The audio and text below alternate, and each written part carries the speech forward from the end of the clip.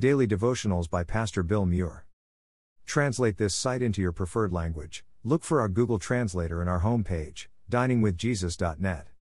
Traduce este sitio en tu idioma preferido. Busca nuestro traductor de Google en nuestra página de inicio va, diningwithjesus.net. No one can serve two masters. Either you will hate the one and love the other, or you will be devoted to the one and despise the other. You cannot serve both God and money. Matthew 6:24, NIV. For most people, money makes an impact on daily life. Whether it is through the form of a job, financial decision-making or habits, money is a driving factor behind many decisions made in today's culture.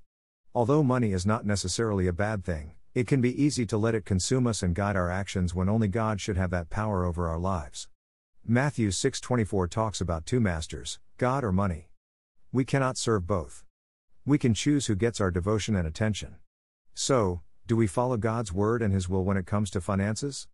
Or do we act out in greed and follow our own desires when it comes to money?